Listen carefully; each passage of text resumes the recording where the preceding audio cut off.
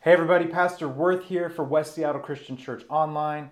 For those of you who are new, I am really glad that you found us, and a warm welcome to all you regulars and church community members. Today we are in our fourth week of our Reset series where we're talking about different parts of our lives that need a reset.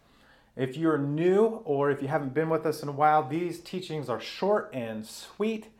So if you haven't seen them yet, hop online or download our app and you can breeze through this one and all the previous 3 messages in this series in literally less than an hour, I think. And so that's like 4 messages in less than an hour. So I encourage you to do that.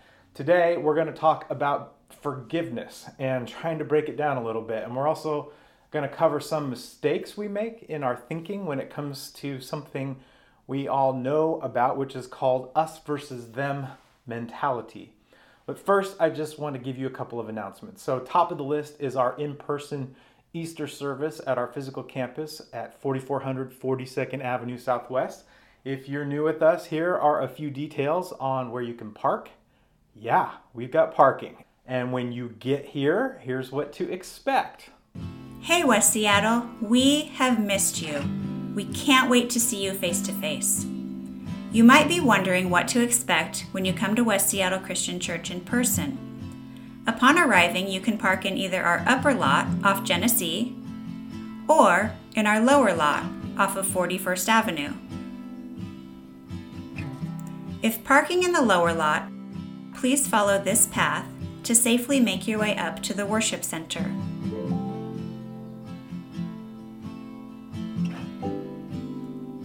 These doors will be open for ventilation. Please enter through our breezeway lobby doors. You'll notice when you enter the lobby, new mask and sanitizing stations. We've also provided a safe way to pick up communion elements as you enter. And there are a few new rules posted about bathroom use. Please follow social distancing reminders. Our seating is spaced appropriately so that you can sit with your family group. If you need extra seating, please ask for help. We're excited to see you all again soon for our in-person Easter celebration. Second is that our kinfolk groups for spring and summer are in full swing. If you are new to the area or you're looking for good people and good food and a relaxed atmosphere, then this is for you.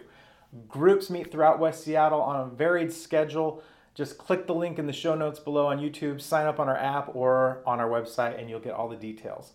And finally, I want you to check out this clip about our new Alpha course online starting on April 6th. If you've ever wondered if there's more, you're not alone in that. We all explore, every day, in small ways and big. We find ourselves, reinvent ourselves, define ourselves, publish our lives. We find ways to stand out and ways to blend in. We meet people that remind us of us, and people that remind us of who we want to be, and people that just make the journey that much more fun. We connect and share. We learn from each other and grow together. We celebrate and mourn side by side. We push our limits, challenge ourselves, fall down and get back up again. Our days are long and our nights get short. We put in the hours in the hope of building something that lasts, and at the end of the day, find joy in the fleeting things. We want to squeeze all the life out of life and hit pause on moments we wish could last. Put simply, we want to live, and along the way, discover all we can, experience more, and find out who we really are. For all are searching, it's rare to find time to think and talk about the big questions of life. About faith and reason and God and meaning. But exploring is good. We're built for it.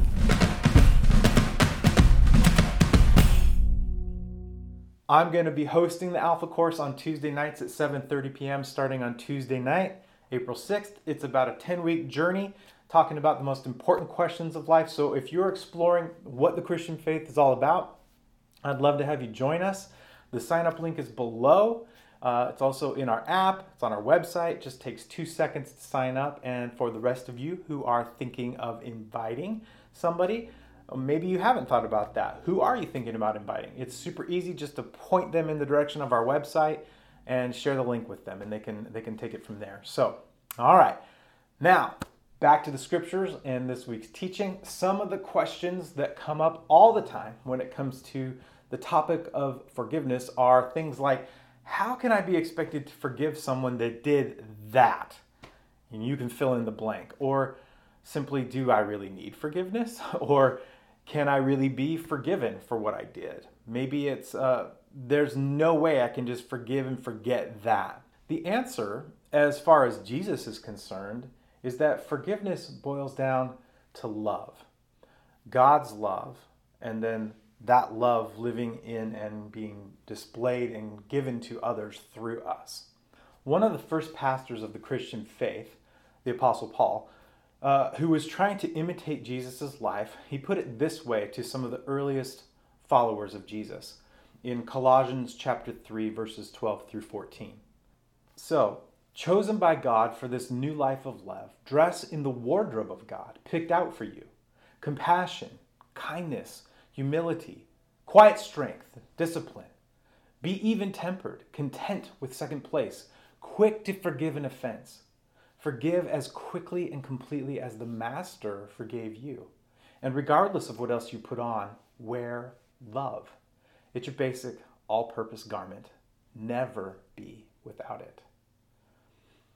For me, this harkens back to the text that I really want to anchor this teaching in, which comes from the same place we visited last time, and that time before that even. Perhaps if you've been with us for the last 3 weeks, you're picking up on the clues to what we're doing here. I'm talking about Jesus' teaching on prayer, which is often called the Lord's Prayer. Last week we looked at verse 11 in Matthew chapter 6, which said, "Give us today our daily bread," and we examined what it means to be content. This week we're looking at verse 12, which says, "And forgive us our debts, as we have also forgiven our debtors." I like the Message translation, which says, "Keep us forgiven with you and forgiving others." I like it because in most translations, when it says, "as we have also forgiven our debtors," it carries with it that connotation that it's kind of a one and done type of thing. Like we can just decide to forgive and forget whatever wrong was done to us. And we're now able to never think about it again. Like it's been deleted from our brain's hard drive and we can't even recall exactly what happened to us or something like that. But that's just not real life. And it's not what the original text conveys, actually. The Message version, I think, gets to the true essence of this, the crux of it, when it says, "Keep us forgiving others." This conveys, this way of wording it conveys an ongoing process which is necessary to repeat, which is much more like real life. And the other side of the forgiveness situation, or equation, if you will, is that we are asking God to continually forgive us, because it's not like we just do one thing wrong. God, keep us forgiven with you, it says. Well, just like we noticed last time in the Lord's Prayer, it's not just words to repeat when we pray, but it's also something we practice, something that we want to live out. And if you haven't noticed this yet, or even if you've never ever looked at this prayer carefully, or maybe you've never even heard this prayer before, the other thing to notice is that each phrase in the prayer is constructed upon the previous phrase. Jesus is building something here. Essentially, he's saying if you want to live a life with God, these are the core elements that you're going to need. And forgiveness is one of them. And I suggest that it might be helpful to go back to the beginning of the prayer and read it through if you haven't done that yet. If you view God the right way, when you start at the beginning of the prayer, it's all about that. If you view God the right way, properly, as your heavenly Father, and as someone who is wholly other than you, which means he's totally different, then it's going to be hard to give him the proper amount of respect. And it will be even more difficult to surrender to his will for your life. And if you don't surrender to him, which simply means if you don't trust him with your life, then you'll want to take all of the control yourself. The striving and the worry and the stress and the anxiety of dealing with all the what ifs, the fears this world has to offer. It equals trying to find our own daily bread. as Jesus says in his prayer. And all of that worry and stress and rushing around in a frenzy and living in the fear of the what ifs, it just leads to the false and incorrect view about God. And it eventually leads to sin in our lives, which can simply be defined as getting off the path in life that God wants you on. And of course, that leads to the need for forgiveness. So Jesus prays, keep us forgiven. Forgive us our debts. And this is the reality that really, this reality stretches back millennia. Take the psalmist, for example, in Psalm 130, verses 1 and 2. It says, help, God, I've hit rock bottom. Master, hear my cry for help. Listen hard, open your ears, listen to my cries for mercy. If you, God, kept records on wrongdoings, who would stand a chance? As it turns out, forgiveness is your habit, and that is why you are worshipped.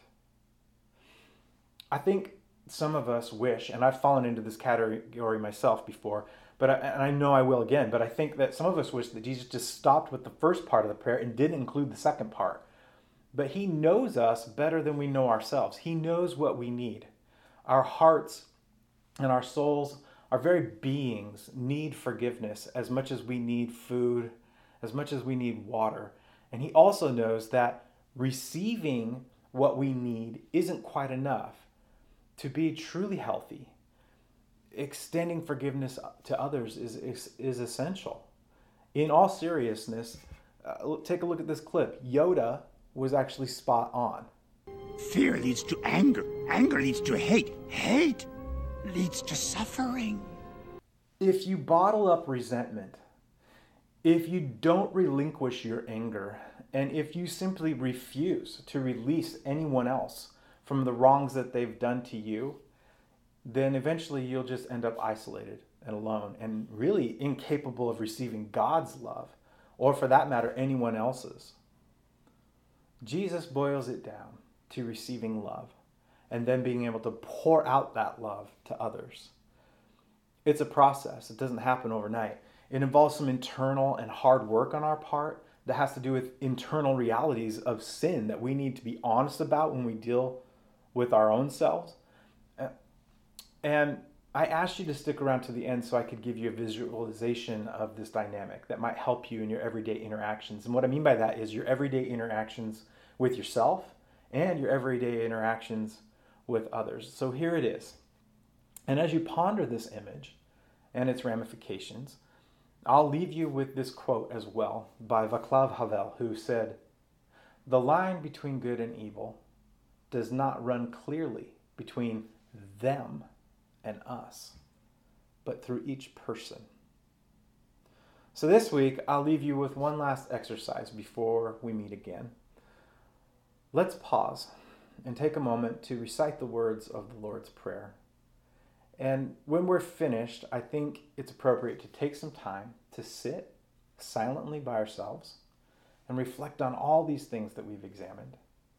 And as we do, let's invite the Spirit of God to be with us and ask Him to reveal to us how we have wronged God and how we have wronged others, not only by what we have done, but also by what we may have left undone. And after we've done that, I want you to know that God is with you. May God's grace and peace be with you all.